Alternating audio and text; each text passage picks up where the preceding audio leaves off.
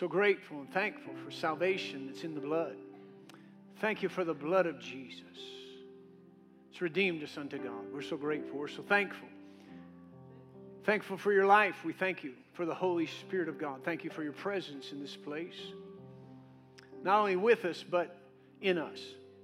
For every believer, I thank you that you lead us, you guide us, you teach us, that the anointing present upon our life and in this place breaks off yokes of bondages so the captive might go free. I thank you it binds up brokenness to such a degree that it doesn't appear that it's ever been broken before. Supernaturally, you put things back together again. We might fulfill our divine purpose. Thank you for the utterance to speak, for everyone to know the debt's already been paid, so we can step in to that divine relationship with you. So we thank you for utterance, and we thank you for ears to hear what you're saying to each and every heart, each and every life. The transformation that the Word brings would be realized to each and every one, so we become more like you. So we thank you, Father, for everything that will be accomplished in every heart and in every life by your Word and by your Spirit. In Jesus' name we pray. And everyone who agreed said, amen. Good morning, church. Good to see you this morning. Welcome. We're so glad that you are here.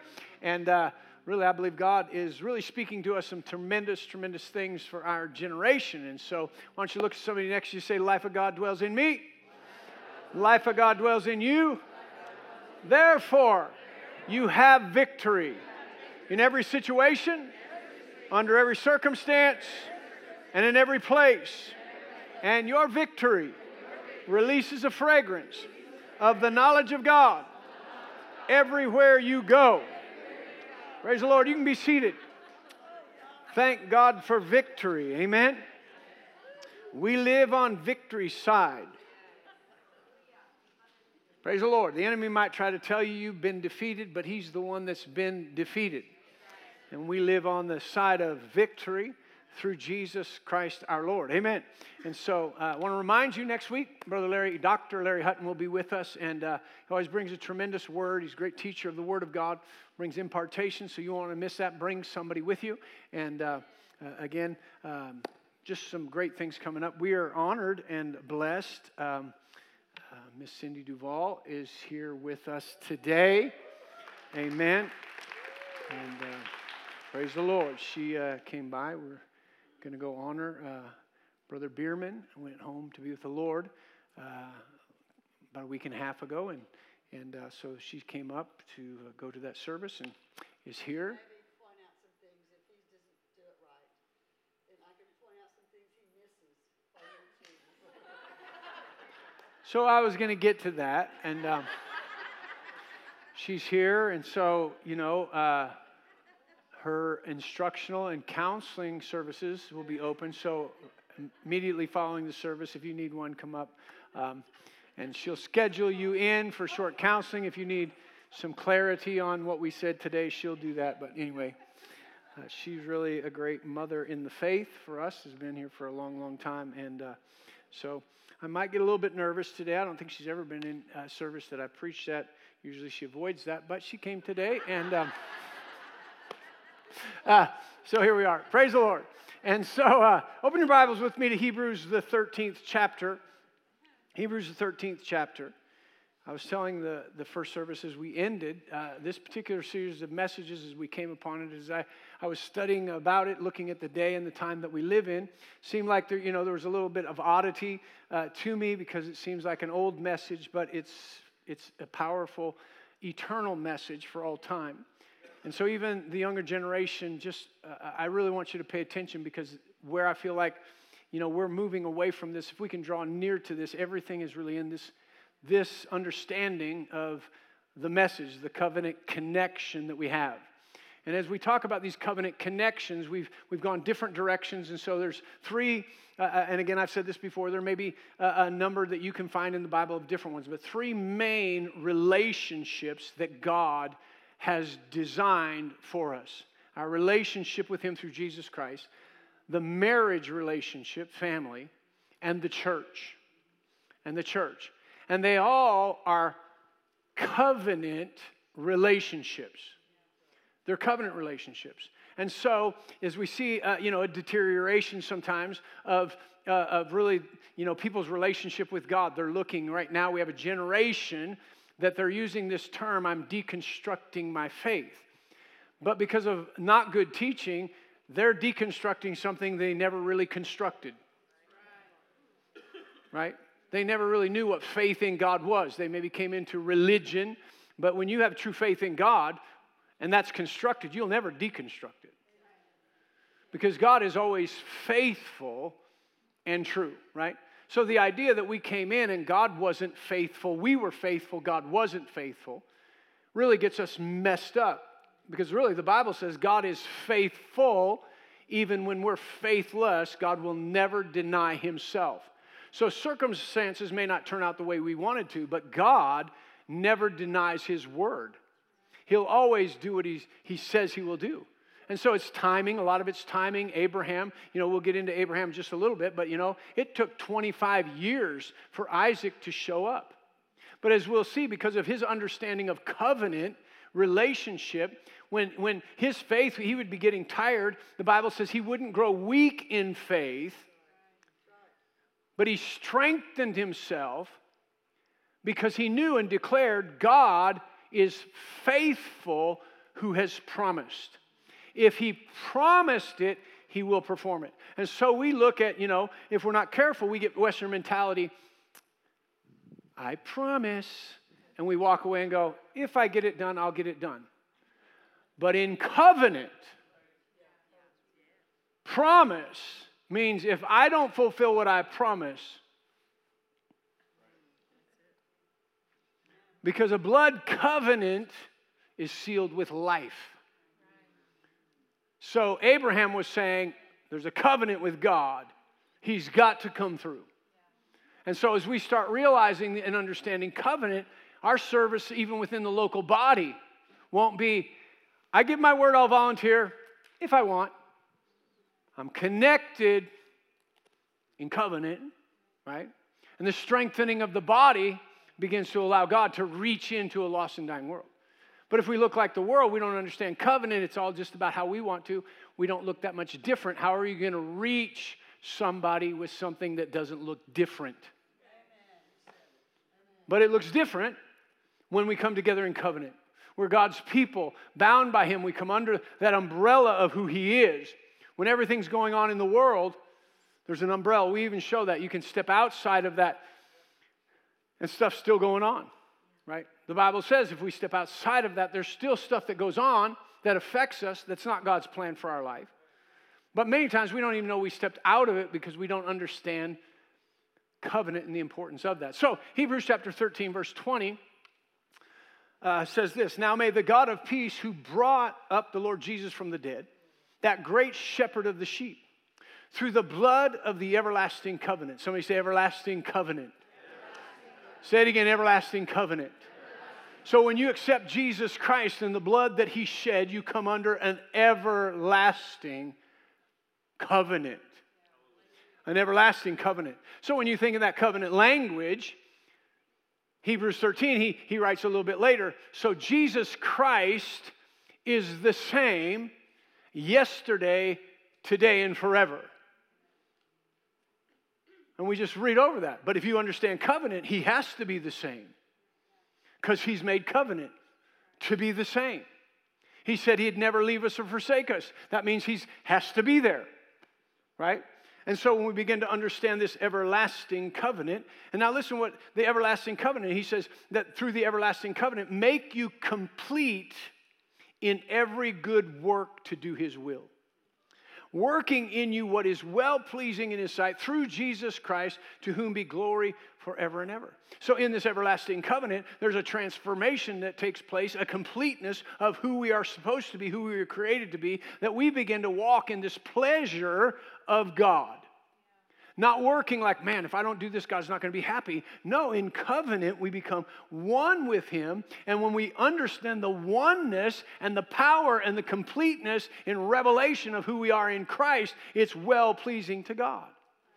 So as we get into this and we begin to understand more fully covenant, I want to make this little bit of this disclaimer as we look at it, and we're going to use different covenants and talk about the general, because when you talk about covenant to covenant people, they know there's a whole ceremony. So sometimes in the Bible it says, and they cut a covenant. But when they cut a covenant, they didn't just go, we cut a covenant. They actually went through a process of cutting covenant. So the process. So we're going to line that out. There's little different nuances when you study different covenants, but we're going to bring that to light. And hopefully, I'm asking you, use your imagination, right? You use it to worry about everything that's going to go wrong in life. And the Bible actually tells us when you start worrying about everything that's going to go on in life that's negative, cast that down. And bring your imagination into obedience with Christ. So today, if you could imagine a covenant ceremony, just go back wherever you were in your closet, your prayer closet, whether it's at the front of a church somewhere or in a private time that you realized I need Jesus, Lord, and you bowed and you said, God, I'm letting go. Forgive me of my sin. You come in and be the master of my life. Save my life. Something supernaturally was happening from the view of heaven. You were cutting covenant. So just use your imagination that from that view of heaven, this whole ceremony was going on. That you might not have known about, but if you use your imagination and you see yourself going through this ceremony, I believe covenant's going to set in, and we're going to really lock into some things that will make, certainly the enemy will pressure and make life difficult, but from our perspective, living the Christian life will be easier. Right? Yes. So we have to understand this. So from the Old Covenant, the Old Testament, it's all true, but it's God, because all the life of all flesh is in the blood. He said that's why the blood of bulls and goats is being poured out, because innocent life had to be given. So the Old Covenant is mostly transactional. I know I said this before, but it'll come back. You'll just get in the habit of transaction. So what I mean transactional, because there was no really life transfer in it. It covered our sin and continued to reveal the transaction. We can't do this transactionally of our own strength. We do our own strength and God performs His deal, right? And so the Old Testament, because it's the blood of bulls and goats, is very transactional. If they fulfilled this, then God would do this. He would guard them, protect them, bless them. New covenant, and this is the difference. We go, well, that's the old law. We're under grace. Really, the main thing, he fulfilled everything in the law himself, right? The relationship that God wanted to have. So the new covenant is relational, not transactional. But now when we say that, we're like, oh yeah, it's not religion, it's relationship. If you don't understand relationship, that saying doesn't do any good, because you'll stand in front of God having not entered into relationship, just saying, well, at least it's not religion, it's relationship. But if you don't know what relationship is, what covenant relationship is, what covenant love is, what covenant friendship is, right? So what happens is the life of all flesh is in the blood. So when we make covenant with Jesus Christ, there's a transfusion. See, in the old covenant, there was no transfusion. We couldn't take on the life of a bull or a goat. That would be wrong. But in the blood of Jesus, because of His sacrifice, human blood being shed, right? So when you say, well, my blood, I don't know. Yeah, your bloodline, human bloodline, was shed and mingled with the blood of God. For what purpose? So that the very life that was in the blood comes into our life. So it's no longer transitional. I don't tithe to get God to bless me. If I tithe, God blesses me. No, I'm generous because that's God's life, and I enter into the overflow of His life because I do it. Not because I have to do it, but because it's part of my life. To acknowledge that God is the giver of all that I have, and everything that I have and everything that I am is His, and everything that He has and everything that He is mine. Not transactionally, relationally, through the blood. Right? So if we can do that, even when we read the Old Testament, go, okay, I see where they're at, but for me, this is life. Because I've received the blood of Jesus and the Spirit of God into my life. I'm not doing this to get Him to do that. He already did what was necessary. I received it. Now together, not apart from Him, look at me, God, look what I did. Everything is with him. Some of you are still nodding. Wait a minute, I do stuff for God. Well, you might do stuff for God, but if you do stuff for God without God, we've achieved far less than the best. But we do stuff with God for the kingdom to reveal his life to those who don't know him. And the work of it is less difficult because we're not operating in our power, we're operating in his power. Right? Okay. So y'all with me? So again, this is a little bit of review, but I believe I just can't get away from it. All right. So first of all, to understand the bond of the blood covenant, the bond of the blood. We just said that. The life of all flesh is in the blood. The old saying, blood is thicker than water. Western culture, we brought that, we actually flipped it. We said family is more important than anything. But actually that phrase doesn't mean family is more important than anything. That phrase means blood covenant relationship. Blood covenant brotherhood is thicker than family relationship. Because it goes back to the ancients, which they actually said blood is thicker than mother's milk. So when I cut a covenant with somebody, right? So I'm born of the same family. We can depart from one another, go our separate ways. And certainly there's angst about all that, but you can. But when I say I'm cutting a covenant with you, if I break that, it's worthy of death. So the bond is much greater.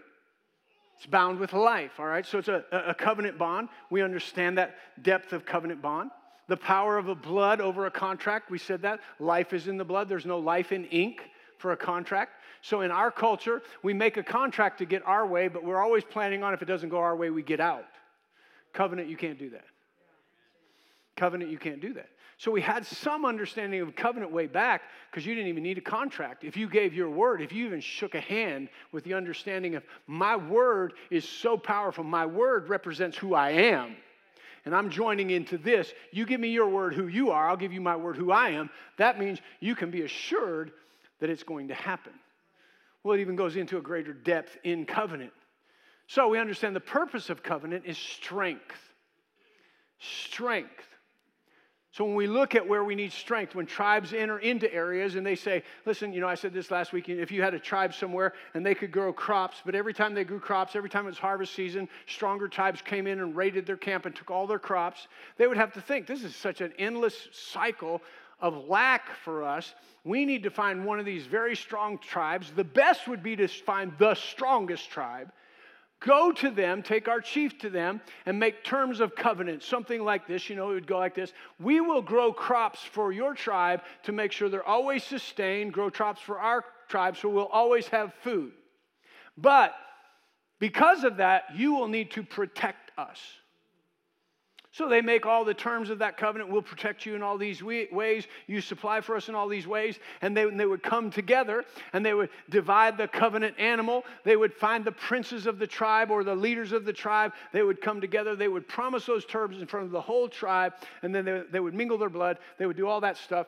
And the life of that was really in the blood. But they would do that for strength, right? So their strength, the tribe's strength would overcome their weakness. Their strength would overcome their weakness. Now, they would change their name and they would become one tribe and they would be the strongest, well-producing tribe in the region. Right? Instead of a well-producing tribe and a strong tribe, they made covenant and they became the strong, well-producing tribe. Praise God. So when we think about, let's see, my life or Jesus' life? The life of man under sin or the life of God? I believe based on my weakness, I should cut a covenant with God for strength. Now, see, listen, people have a trouble with this, but if you understand covenant, you don't, right? I'm no longer a mere man. I was a mere man, but because of my weakness as a mere man, I made a covenant with God. Now I am a God-man infused with the life of God. People are like, blasphemy. No, that's what the Bible says. You are a new creation. The life of God now dwells in you through covenant. Are y'all still with me? So it's the purpose of it is strength, right? And so then we get to really the promises of God, the promise that God has made to us. So in Genesis chapter 15, again, just to go over it, God came to Abram, and Abram wasn't able to have any children, and God had manifested himself before that to Abram, and then they're having this relationship. He comes back to him, and he says, you know, I'm the Lord your God, your exceedingly great reward. So Abram's like, well, we have this relationship, but I'm not sure where the reward is at or how far the reward's going to go because I have no legacy. My weakness is to have a friendship with God.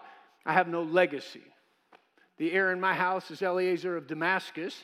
He's not really mine. He's just a servant. God said Eliezer will not be your heir, but one that comes from your own body will be your heir. And Abram's like, you must not have met my wife. God says, oh, I know who your wife is. See, God had watched them. God knew them. God knew that Abram would raise his children well, that he would have a legacy. He saw his character. He saw his nature, right? He saw Abram's ability to raise his children. God needed that on the earth. So God says, really, I have no weakness. I can do whatever I want. But if we're going this way, I need a man on the earth that will raise their children to get a legacy going so that I can bring the Messiah into the earth. He needs me because he can't have kids to even raise. But I know his character. He'll raise his children well. So let's make a covenant. So he tells Abram, Abram said, okay, well, here we go. How is this going to happen if I don't have that? And God says, well, come on outside here for a minute. Look up at the stars. Count them if you're able. So he starts, forget it. I'll believe you. And he says he believed God. And God says, all right, that makes for good relationship, righteousness, because you are believing me. You're trusting me. Now in that he goes, okay, you're God, you'll do this, but how will I know that what you've promised will happen? So immediately God says, go get a bull, get some doves. So what did he say? Abram got it right away. Go get some animals, we're going to cut a covenant. And the way you'll know my promise will come to pass is we're going to cut a covenant. So let's carry this through. 2 Corinthians chapter 1, verse 18. Paul said, the gospel, the message we bring to you is not yes and no, but it's yes. See, as Christians, we're like, maybe yes, maybe no. I'll pray, maybe no. It's yes in Christ Jesus. Every promise that God made throughout the history of the Old and the New Covenant, every promise of God has its yes and its so be it in Christ. So we know that in Christ is a very important term. But without knowing covenant, you're trying to figure out, how do I get in him and him in me? But if you understand covenant, you realize, that's where it is. The promise is in Christ. In covenant with Christ. Every promise that God's made. Why? Because when we look at the expanse of the covenant, you will prosper. You'll have health. You'll have wisdom. You'll have knowledge. You'll have peace. You'll have strength. You'll have protection. You'll have all of those things, right? Lots of promises. Let's see.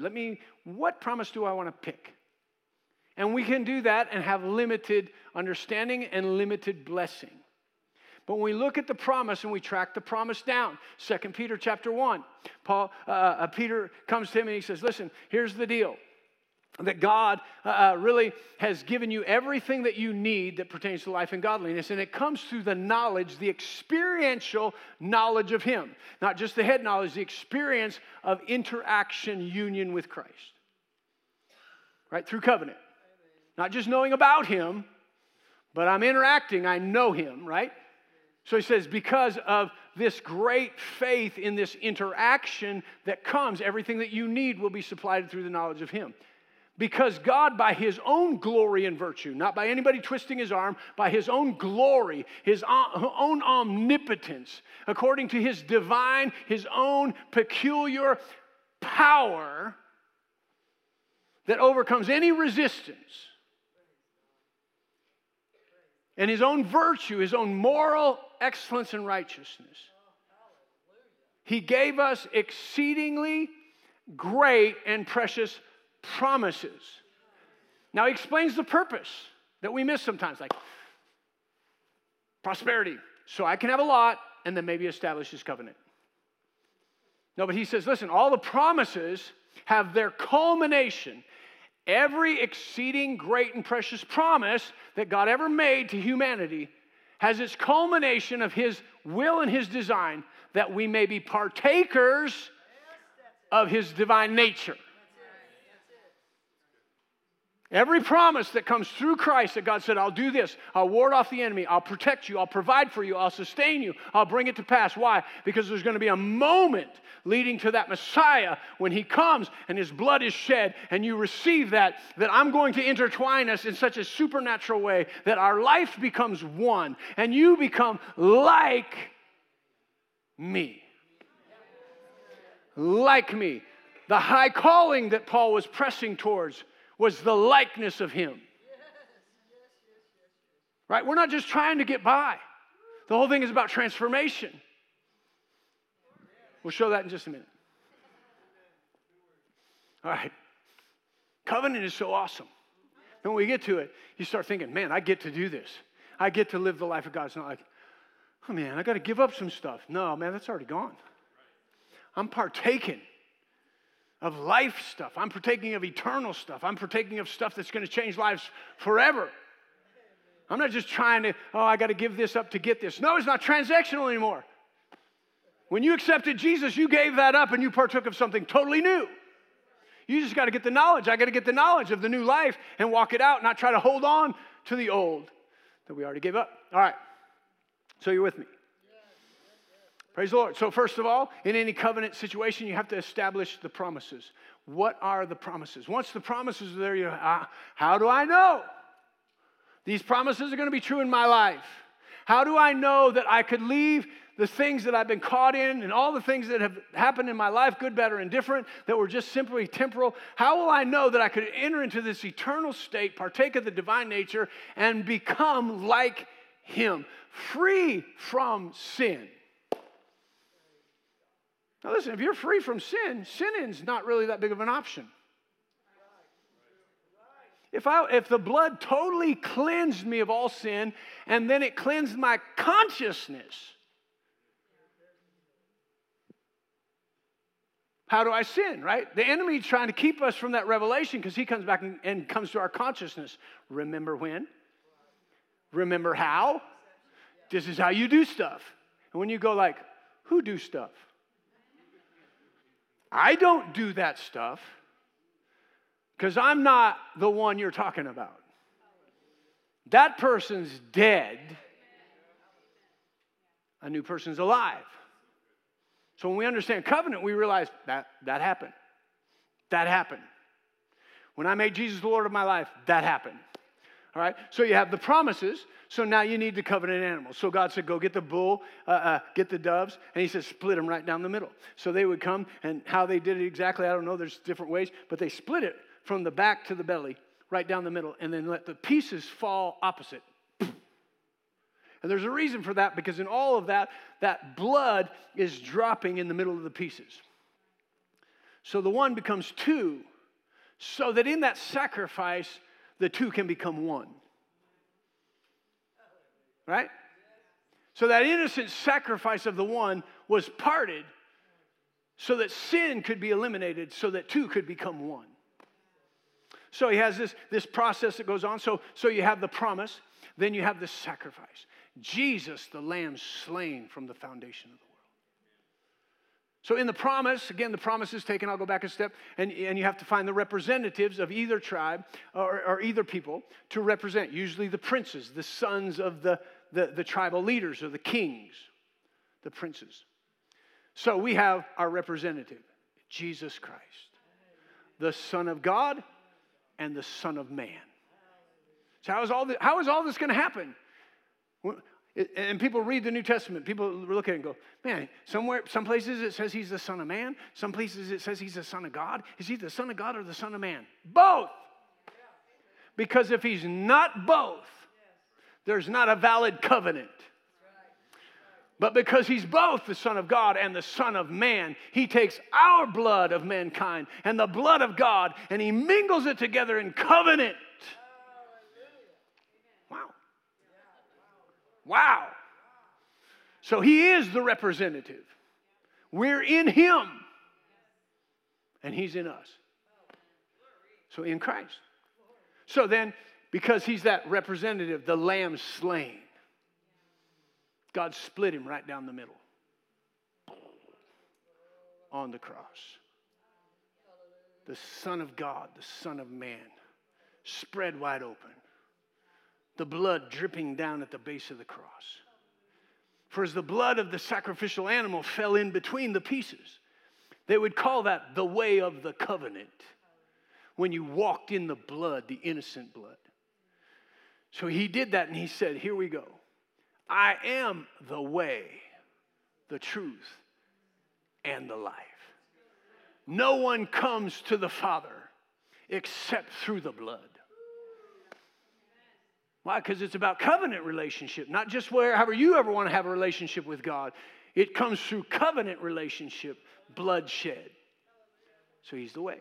So now he's got the pieces out there. Again, you can read this in Genesis, going through this process. God came, they split the pieces. He put a sleep over Abram, and he began in the form of a smoking oven and a fire to pass through the pieces. It says he passed, God himself passed through the pieces. So it must be important, that way of covenant, because God himself passed through the pieces. It's recorded in other places that we might come to that as we go through this. All right, so the way of the pieces. Now, tradition tells us that they started this process of passing through the pieces in walking through the pieces in a figure eight. So Tasha, come up here.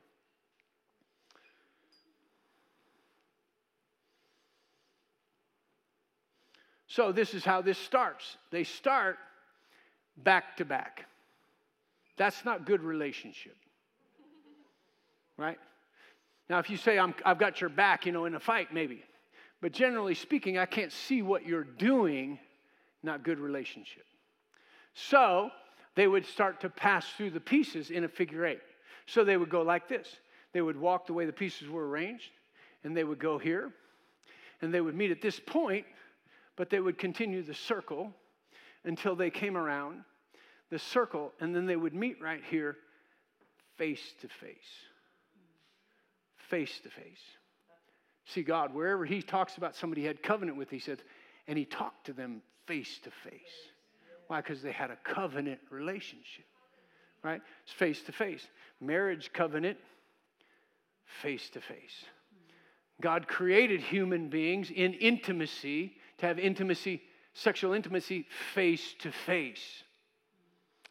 Why? Because it's a covenant relationship. Marriage is a covenant relationship. We have the deepest intimacy of union face to face, right? And in that face-to-face union, they're standing there, and the first thing that they do is they begin to exchange their garments. 1 Samuel chapter 18, verse 1, you'll see that through that after David defeated Goliath, he went back and talked to Saul. When they'd finished their negotiation, it said David could no longer go home. He had to stay in the king's palace. And then his heart was knit to Jonathan's, and they made a covenant with one another. And when they stood in that covenant, they exchanged, even Jonathan, his kingly robe and his armor, even to his sword, his belt, and his bow. So they would come together, and they would take off their robe and exchange it. So he gave us, Isaiah 61 says he gave us his robe of righteousness.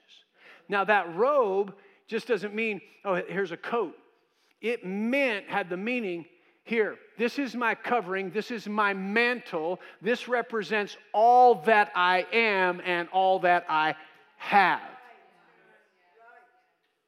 So when we stood at the foot of the cross, Jesus, having already done what? Completed the figure eight. Right? So in Ephesians 4, even before he gave gifts, it's a covenant. When it says he gave gifts unto men, then it explains he who descended is the one who also ascended. He descended to the lower parts of the earth. He came from heaven to earth, went down below the earth, came back up to earth, and then ascended. He did the figure 8. He completed it. Even when he said he would do that, he was explaining things to his disciples, and they were like scratching their head. And then he goes, I got to come down, I got to fulfill the course, and I got to go back. And then they went, oh, now you're talking. We get it. Covenant language. But listen, here's the thing. Jesus did that face to face. Here's what we leave out a lot of times in our altar call because of the time that's spent. So, we're standing back to back. Throughout the New Testament, you see all signs, wonders, and miracles, change of life. Why? Because Paul says, or Peter, right there in the book of Acts, he starts it and he says, you must repent. You must repent. Repent means go a different direction. So we have no relationship with God. Jesus came from God, went to hell for the sacrifice of our sin, came back through humanity back to heaven. We have to say, I accept that. Therefore, I repent. I leave the way of my flesh. I come through the cross, through his death, his burial, and I come to this point of his resurrection. So, Colossians chapter 3, if we've then been raised with Christ. So if you understand covenant, you're like, okay, it's not like if you were buried and you know, if you were raised with Christ, which means you went through the whole process, you died to sin, the burial of the cross, you accepted the blood, you raised with Christ, now you seek those things which were above, where Christ sits at the right hand of God. Set your affection on things above, not on things on the earth, for you died and your life is hid with Christ in God. Right? When Christ, who is our life, appears, we'll be right there with him because we're in him. Our life is joined together. Therefore, put to death the deeds of the old man. Fornication, uncleanness, sexual immorality, all that stuff. So then what does he say? He said, he goes through some stuff, you can read it. And then he says, now put off the old man. So what do? We exchange our robe, the old man, he takes it. He takes our burden, our sinful life on himself. But he gives us his life. That's why Colossians says, now you put on the new man, which was what? Created in the likeness and the image of him who created him. And then he lists what those are. They're not a list of have to. I got to put that. No, it's a list that says, okay. Well, I don't think I have it on this. Okay, this is made of cotton, rayon, wool. You know, don't put in the dryer or it will shrink. Right? Colossians is, this is what the new life is made up. This is the fabric of the robe that he's giving you. You can sit down if you want. I'm sorry. This is the fabric of the new robe that you've been given in your covenant with God. It has, you know, peace and joy. Turn over there. Colossians chapter 3.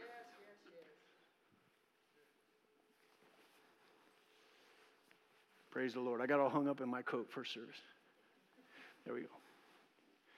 Colossians chapter 3.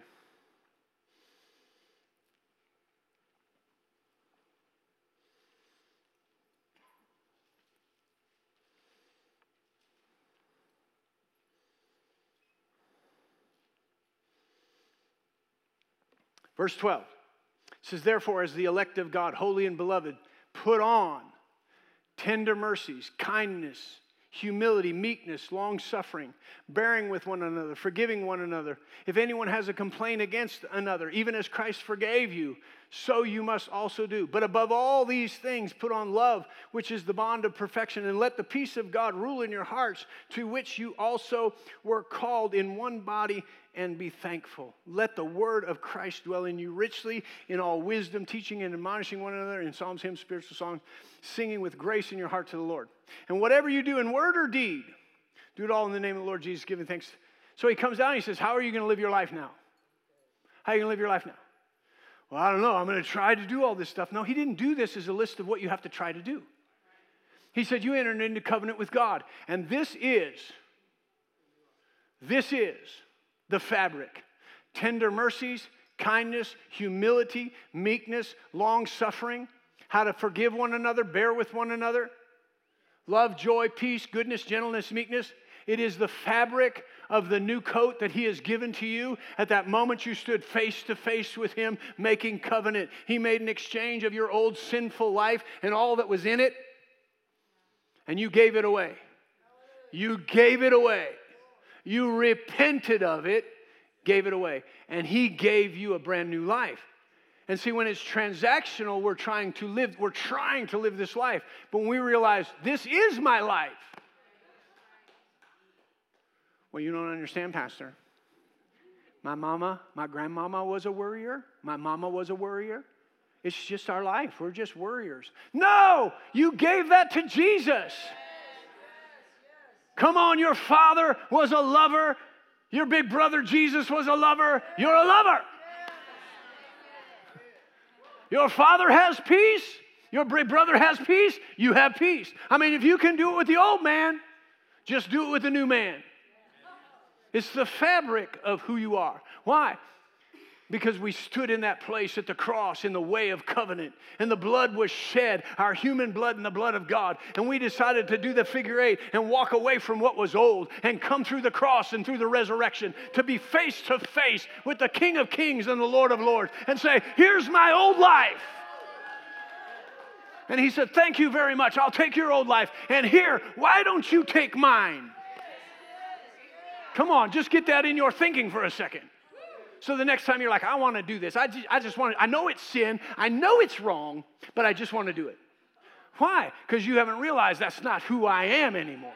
And the devil just pulls on that. When you realize, and he goes, come on, you want to do it. You've always wanted to do it. You go, I don't know who you're talking about. And not only that, it says he took that. You say, yeah, but it's so hard. I feel powerless when he comes. But wait a minute, while you were standing right there and you exchanged robes, he said, now you give me your wimpy little power. He said, you go ahead and give me your flesh pocket knife. And you give me your little motocross little plastic shield. And your little helmet, football helmet. Go ahead and give me that. So we go, here's my armor. Here's how I've tried to protect myself. Here's my offenses. Here's my unforgiveness. Here's my anger. Here's my bitterness. But see, why don't we do that? Oh my God, if I do that, I'm vulnerable. People will take advantage of me. He said, no, go ahead and let her go, because I'm about to unload on you my armor.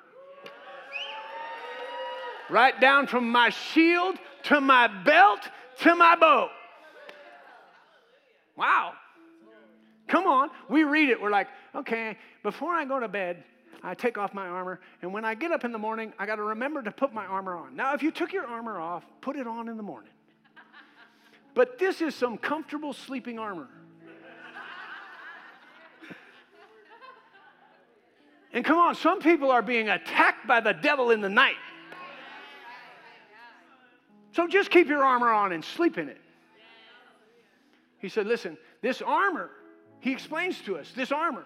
We're like, where did it come from? I guess he just gave it. No, in covenant, he gave it. You exchanged your weaponry of the flesh for the armor of God. He gave it to you. He said, listen, I'm going to give you my belt, and it's truth. Because your enemy is a liar. And he's really good at it. So you're going to need the truth. And don't just sling the truth on to where your pants will fall down. Tighten that baby up.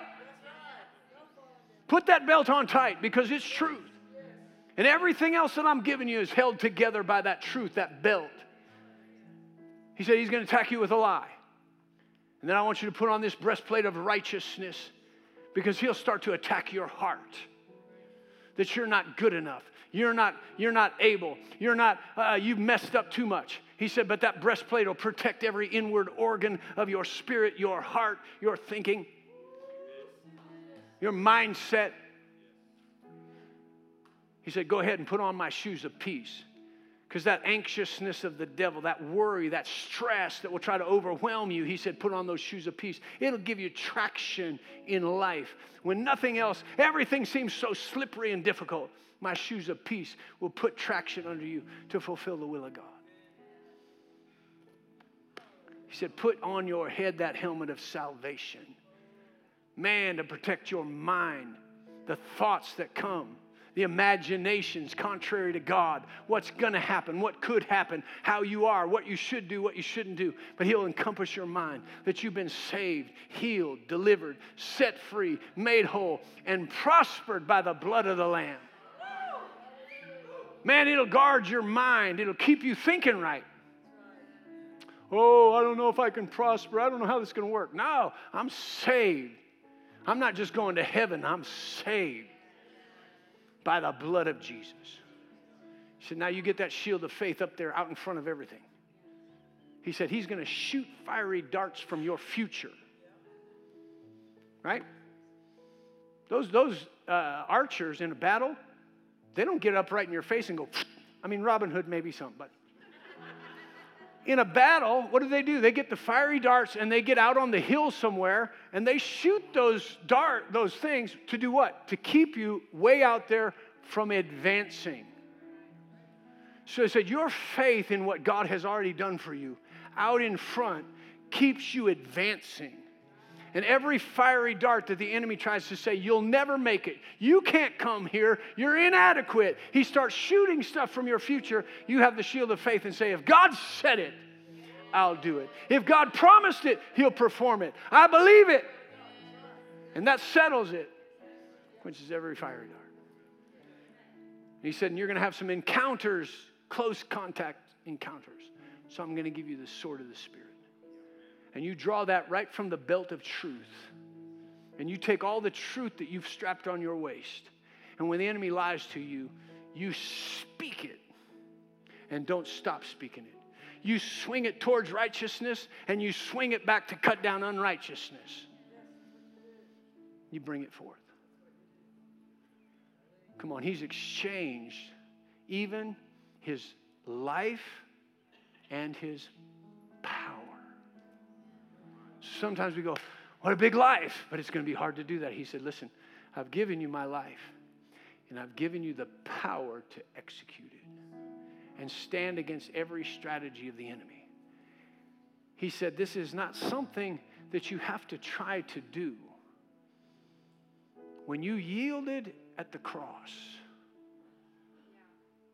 and you accepted your resurrection from the dead, it became yours to live. Not to try to live. It became your life to live. So Paul said, the life that I now live, I live by faith in the Son of God. Whew, same kind of life. Same quality of life. We're like, how did Paul do that? Paul must have really been something. He understood covenant relationship. He said, when I made Jesus the Lord of my life, there was a divine exchange, an inward transformation that took place. And when I understand the inward transformation, then I begin to live it outwardly. And it's not a drudgery. Once we find it's covenant, it's like, oh man, I got to be a Christian? Oh my God, that means I got to stop doing all this kind of stuff? I got to stop? No, you don't have to stop. That part of you is dead. And just like Jesus came to the earth, he died, he rose from the dead, ascended into heaven, so that he'll never, ever, ever die again.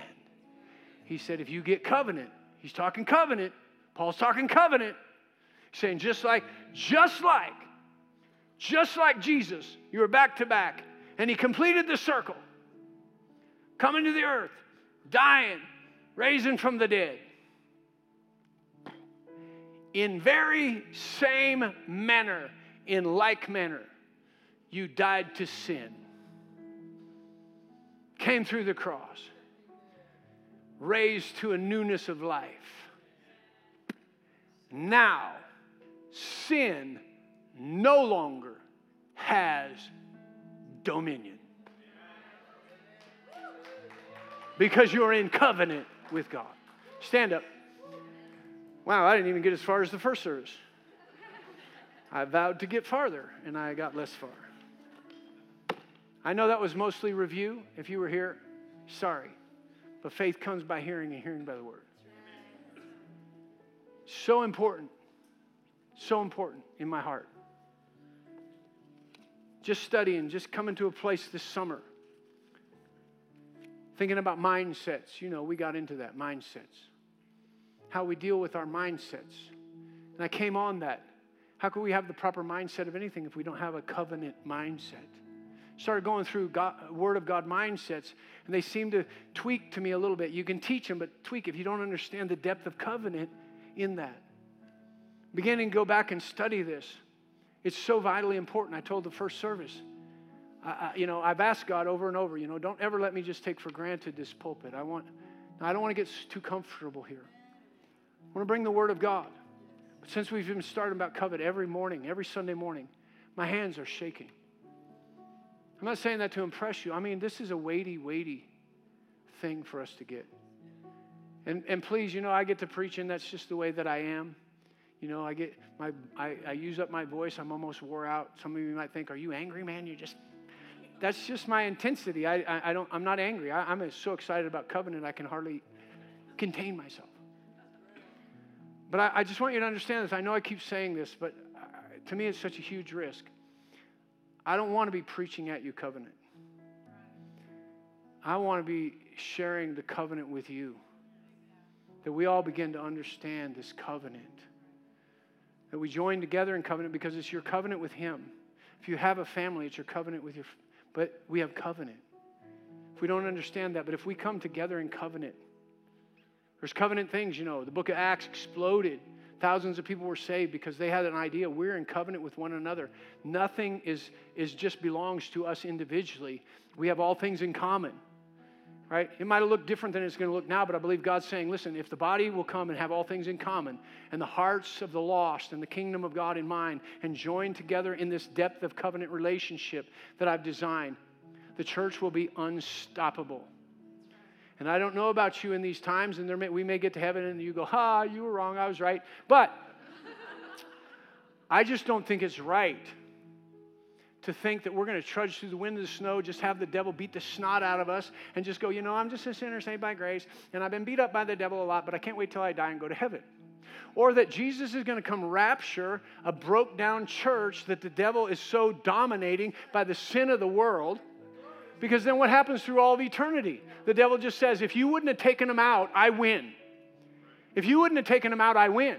So because he's confused us, we don't know the bond, the covenant, the rights, the privileges, the life, the armor. We're going around just if I could just get to heaven. But I believe that we come to a point of hold heaven off, like Paul said. Paul said, I could go and be with Christ right now and it would be better, but I'm staying for your benefit. I'm hanging around here because there's some power and there's some demonstration getting people saved. Why would I want to leave now when we're at our finest hour? And that the church gets this and there's such a revival. Now just stay with me. I'm imagining, I'm not giving you doctrine.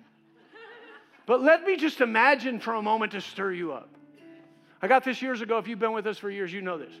I was reading Exodus and how the plagues came upon the world, but not on the people of God. It was really a rough time and all that, and God was doing something. And the last plague that He brought, Pharaoh said this. Pharaoh, I'm paraphrasing, but Pharaoh said, get these people out of here. They are creating more problems for me than they're worth. And God delivered them. Just stay with me. That there's such a revival coming.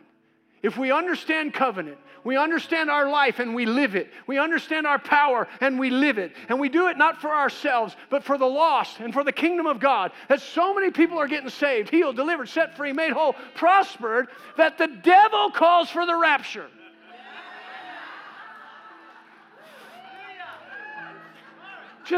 All right, I mean, people just flipped out on that one, like, oh my God, that's not doctrine, heresy. I already told you I'm not preaching doctrine.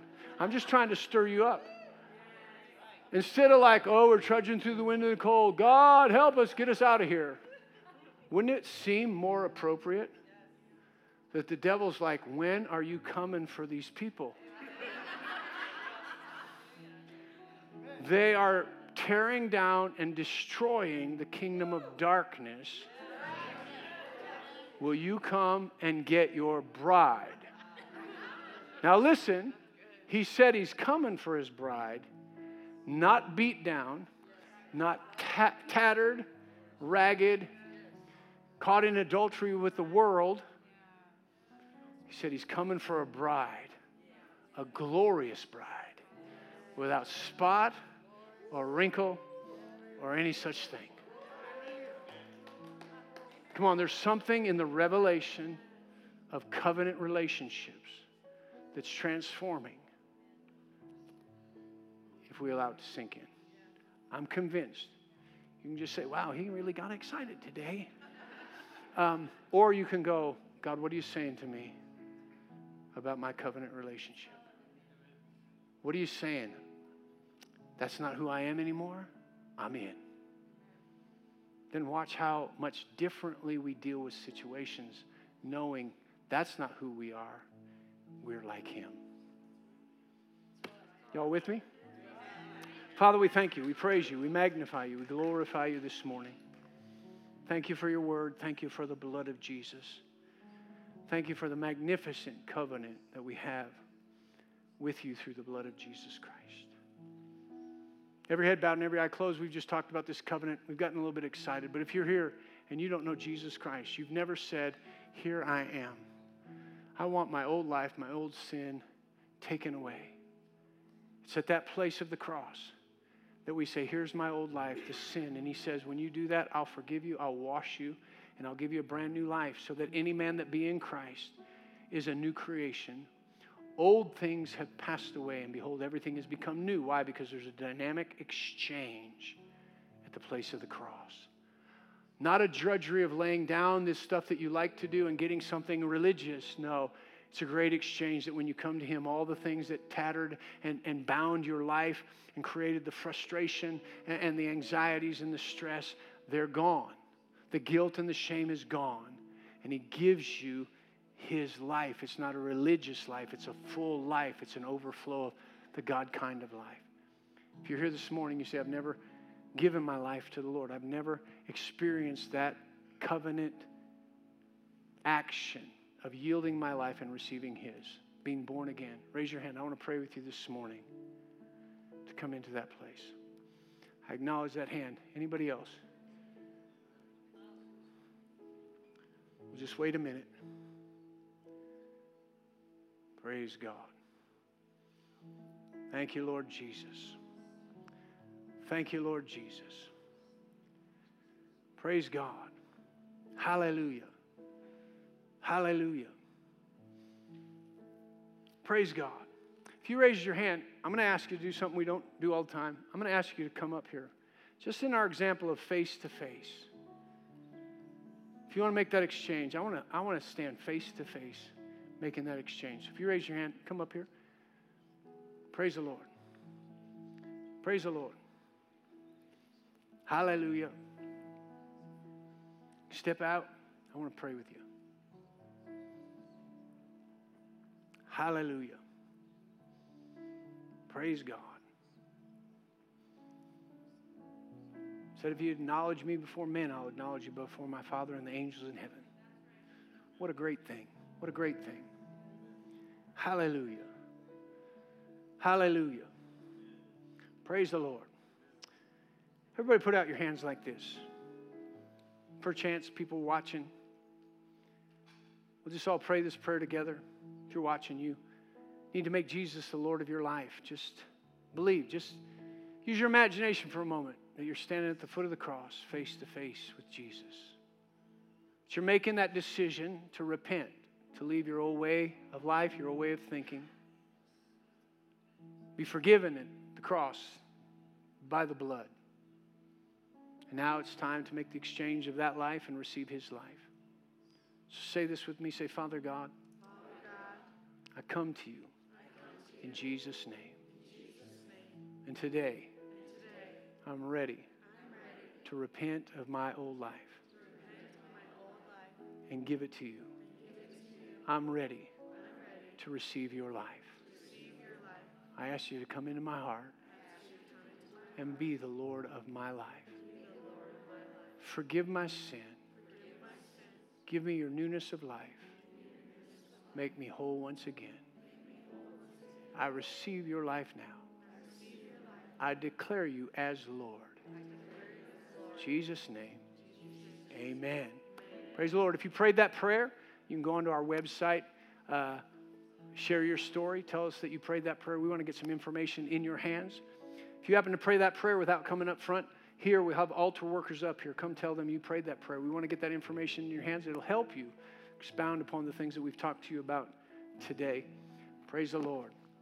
Hope you got something out of that. Sorry, that last little bit where I just tried to tell you what I saw in the end times. Took a little bit more time. But praise the Lord. God's good. Amen. He's a redeemer of time. Say this we go. What God did in Christ Jesus far exceeds any damage done to me by Adam's fall. Make it a great day. We'll see you at 6 o'clock tonight.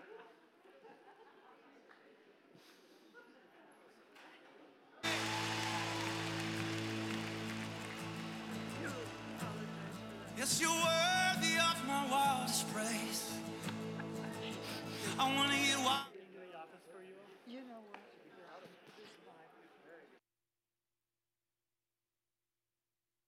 For you. Yeah. There's no reason in holding it back tonight. Oh, I can't hold back my praise. I gotta